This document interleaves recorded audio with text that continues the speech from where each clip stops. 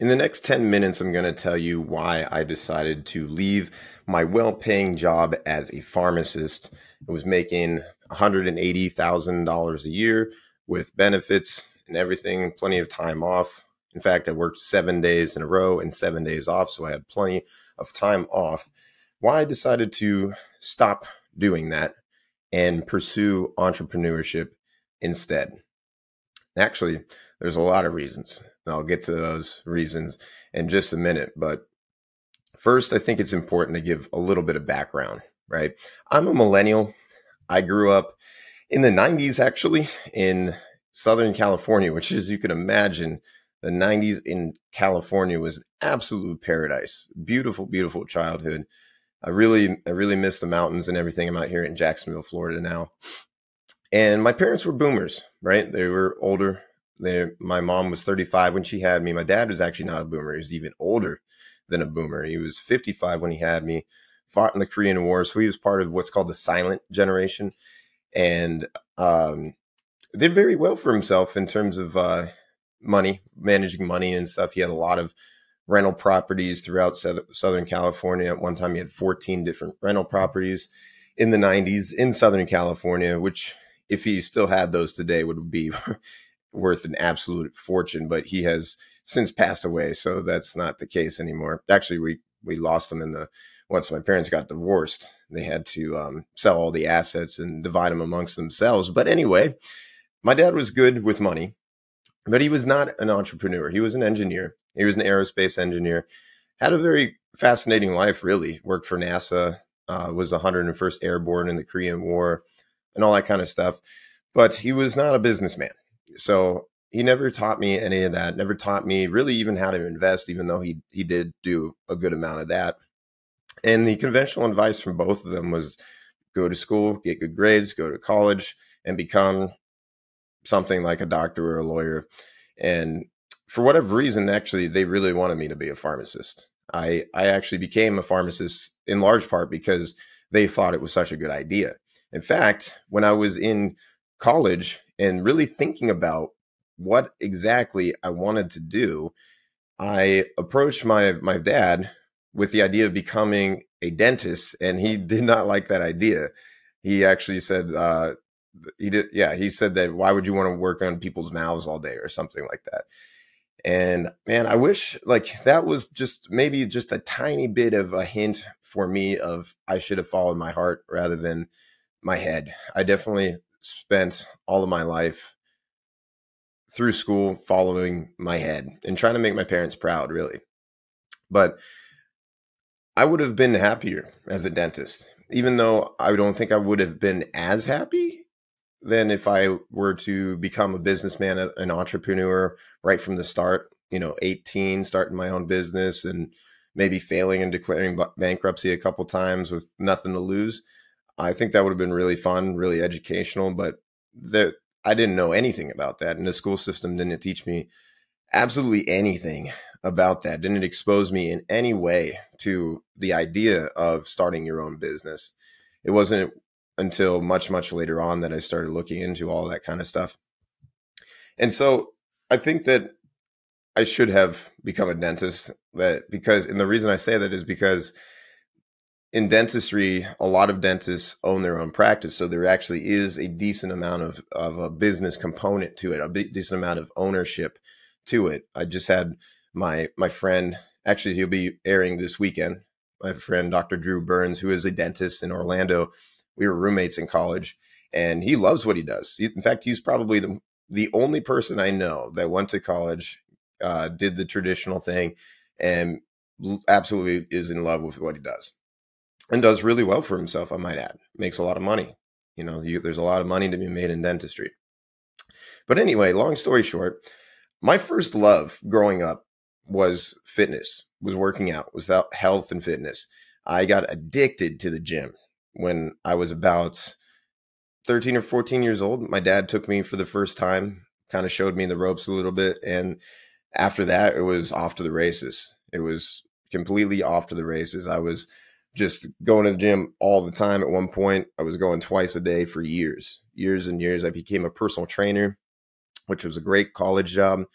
And that was when I realized that I probably didn't want to make that my career. And the reason I said that at the time, and I don't know if I would agree with this today, but the reason I said it at the time was because I didn't want to take something I loved and make it my job, because I did already kind of see what that was, or what that was about, because I had loved working out, and then I took it and became a personal trainer, and there was just certain aspects about being a personal trainer that wasn't exactly the same thing as just, working out yourself. You had to communicate with people, motivate people, keep them accountable, and that was all new to me. And but those were great skills. Those were really great skills to learn, in terms of how to inspire people, how to communicate with people, goal setting, all that kind of stuff. And that set a really good foundation for me, I think. And so in college, felt a little lost about what I wanted to do. I even I eventually settled on pharmacy school. And in the first year of pharmacy school, I even thought about quitting. And my parents drove to Gainesville, Florida, where at the University of Florida, where I went, and asked me, "Okay, that's fine. You can quit, but what are you going to do instead?" And I did not have an answer for them. As dumb as that sounds, right? Like you would think that I would have something else in mind, anything really, but I had no idea, absolutely no idea. And I think that most 20 something year old kids honestly don't have an idea, don't have a really good idea. It sounds crazy. It really sounds crazy, because it's one of the most important decisions of your life, right? Deciding what you should do as a career, or as a business, or whatever. It's something that I think our school system actually doesn't do a great job of helping direct you in. They might give you, I remember when I was in high school, they gave us this ASVAB, that was this military aptitude test that would kind of help you determine what you're good at and point you in the right direction. But that was the only time I can recall that there was any sort of help or direction in terms of figuring out what it is that makes the most sense for you to do. And it wasn't until much later on that I started reflecting on that quite heavily. And so, anyway, went through pharmacy school, became a pharmacist, and started working in an ER, and I picked that actually particularly because I thought that if there was anything in pharmacy that would excite me, that would get me motivated to go to work in the morning, it would be being in an ER where there's lots of action. And I even tried to get on Twitter and do the free open access medicine thing. I watched documentaries on emergency medicine, and just could never like ignite that passion that I know some people do have. I know some people are absolutely 100% really passionate about medicine in general, or at least emergency medicine, or even pharmacy. There are some people, there's not that many, actually, there's not that many pharmacists that are truly passionate about being pharmacists, sadly. But you can maybe understand why, right? Like there's a lot of knowledge that goes into the profession, and just not a lot of being able to affect real change in the space, in the field. And so one of the things that pharmacists have been fighting for years is what's called provider status. Because they're not considered a healthcare provider on the level of, say, a nurse practitioner or physician's assistant, or obviously an MD themselves. And so they've been trying to fight for that. And there's some push and pull, right? Because it's a much more responsibility. You can be sued. You have to have liability insurance. And so older school pharmacists don't necessarily want to be considered a provider. But anyway, that's neither here nor there. After I became a pharmacist, realized I was never passionate about it to begin with. And that's when I finally started basically learning about and studying all the things that I was genuinely interested in. And at first, that was things like trading options. That was really cool. Got to learn about the probabilities in the stock market and all that kind of stuff. And then I dove deep into poker, No Limit Texas Hold'em, and fell in love with that game. That was probably my second real passion. I absolutely loved it. Loved it. It's a beautiful game. I still play as much as I can, actually. But realized, fairly quickly that there was just no way for me to make that a profession, because you have to be able to spend hours and hours and hours at it every single day. And so I couldn't just make the leap from pharmacy right into playing poker full time. And you have to have a bankroll saved up first, because there's so much luck and variance involved. So that wasn't really an option, but I do still love it. Still try to play anytime I go to Vegas and that kind of thing, or at least have a poker night here and there with some friends. And anyway, fast forward to 2020. And this was probably really the year that things just completely changed. And they changed not just because of the pandemic, which is probably what most people were thinking of. And that's part of it. Don't get me wrong. But the first thing that really made me change was what I call my financial red pill moment, when I finally read Rich Dad Poor Dad by Robert Kiyosaki, which if you haven't read it, you need to read it. It's a very easy read, an amazing book. And by the way, I wouldn't recommend basically anything else from Robert Kiyosaki. He's great, don't get me wrong, but his other books just don't they just don't have the same impact. Let's just put it that way. Whereas Rich Dad Poor Dad is a phenomenal book. And it made me realize that this route to financial success, this route to wealth that I'm on, even though I had a good paying job and everything, was 100% the slow lane, and something that I couldn't really rely on. And I realized that I needed to figure out how to create cash flow. And it was then in 2020 that I started two different businesses. One was an e-commerce business, Amazon store, that failed miserably, lost me tons of money. There's another episode that I talked about that earlier. And the other one was a digital marketing or lead generation business for home services.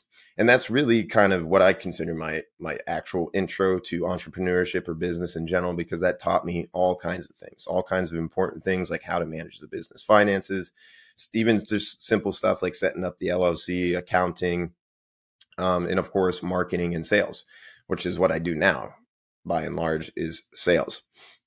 And so it was then that I started those things up.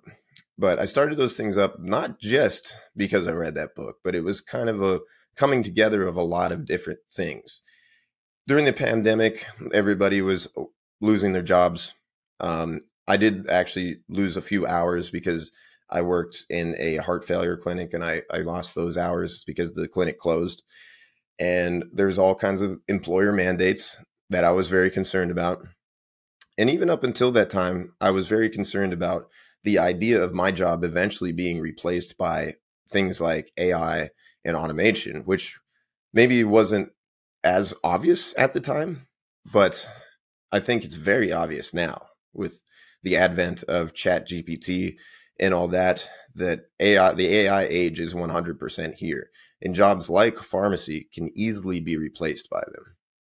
And so I was concerned about that, concerned about employer mandates. I also had a really low glass ceiling in terms of what I can make in pharmacy. I was basically already making as much as I'll ever make in pharmacy, without, of course, the typical 2% per year raises that would, try to keep up with inflation. But then inflation took off, and inflation became 7% or 8% or whatever. And you're still getting 2% raises. And so now you feel like you're on this financial treadmill that you're never going to be able to get ahead with. And we have millennials and younger, and Gen Xers too, have a much worse financial landscape than our parents did, or our grandparents did. They had a very prosperous time in the history of the world that they were fortunately able to take advantage of. But the dollar in the American economy has been slowing down since then, right? We're not as rich, in other words, as what our parents were. They were much further ahead financially at the same stage of life than we are. It's just a fact that you can go look it up. And so that's why I think sometimes the older generations have a hard time understanding why a guy like me would leave a job like pharmacy to start my own business. Because I see the writing on the wall, essentially. I see that 30 years from now, there might not be Social Security. Or 30 years from now, $1 million or $2 million or maybe even $3 million in a retirement account will not be enough. And it honestly frustrates me a little bit, just a little bit, that they can't see that because there's so many baby boomers that are trying to retire right now, but because the stock market's not cooperating with them, they're not able to.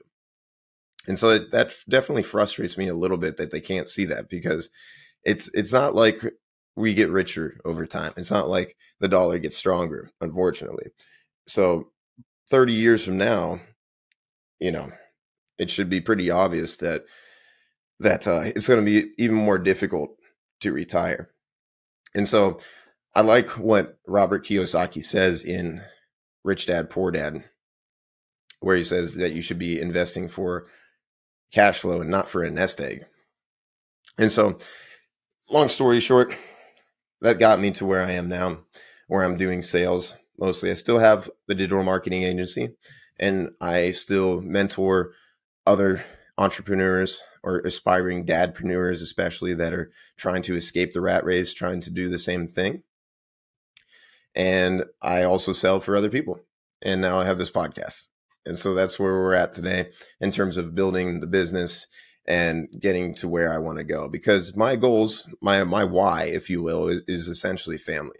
I really strongly desire a better life for me and my family. I want to be able to travel with them and show my kids awesome places and experiences that they might not have otherwise. I want to be able to retire my wife. I want to be able to get her the best help in terms of her health issues that she suffers with. I want to be able to spend more time with my kids. As it stands right now in my pharmacy job, I work a lot of nights, a lot of weekends, a lot of holidays. I don't want to work any of those. I don't want to work any of those. And I want to be able to leave a legacy too. I want to be able to have something to pass on to my kids someday. These are all important things for me, and really drives me, really motivates me to do this. Because honestly, it's not easy, man. It's really incredibly hard. And I've had to sacrifice quite a lot in order to do this. I've had to sacrifice my social life, by and large. Like, maybe that's probably the biggest sacrifice that I've had to make in order to pursue entrepreneurship while raising a family, while having a full-time job. I've also had to sacrifice even going to the gym. And that was a huge love of mine. I still get there occasionally, but it's probably on the average of like 2 times a week or so.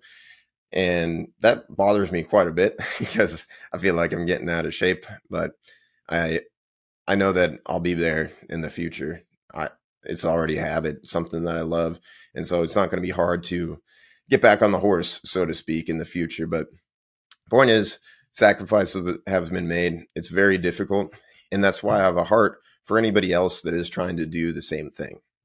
So if you are like me, you feel trapped by your job, you feel like you maybe didn't pick the right thing to do with your life in terms of your job. Maybe you have some student debt that keeps you beholden to that job. Or maybe you feel the pressure, you feel the obligation or the duty to your family to keep the food on the table, but you know deep down that you're meant for more, that you were supposed to do something better with your life. Then please reach out to me. I made this podcast for you because I am you, right? I am you, and I'm trying to inspire and educate and support you so that you can make the leap, because I really believe that we need more dadpreneurs.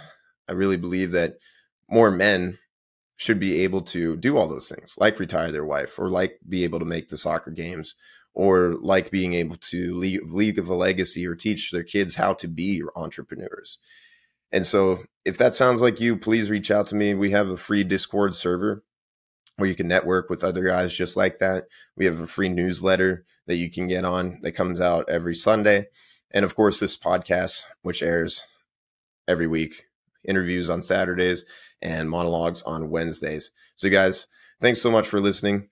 That's kind of my story. That's my background. That's where I'm coming from. And if it sounds like you, like I said, please reach out. Please join me, make the transition from employee to entrepreneur, and I'll see you on the other side.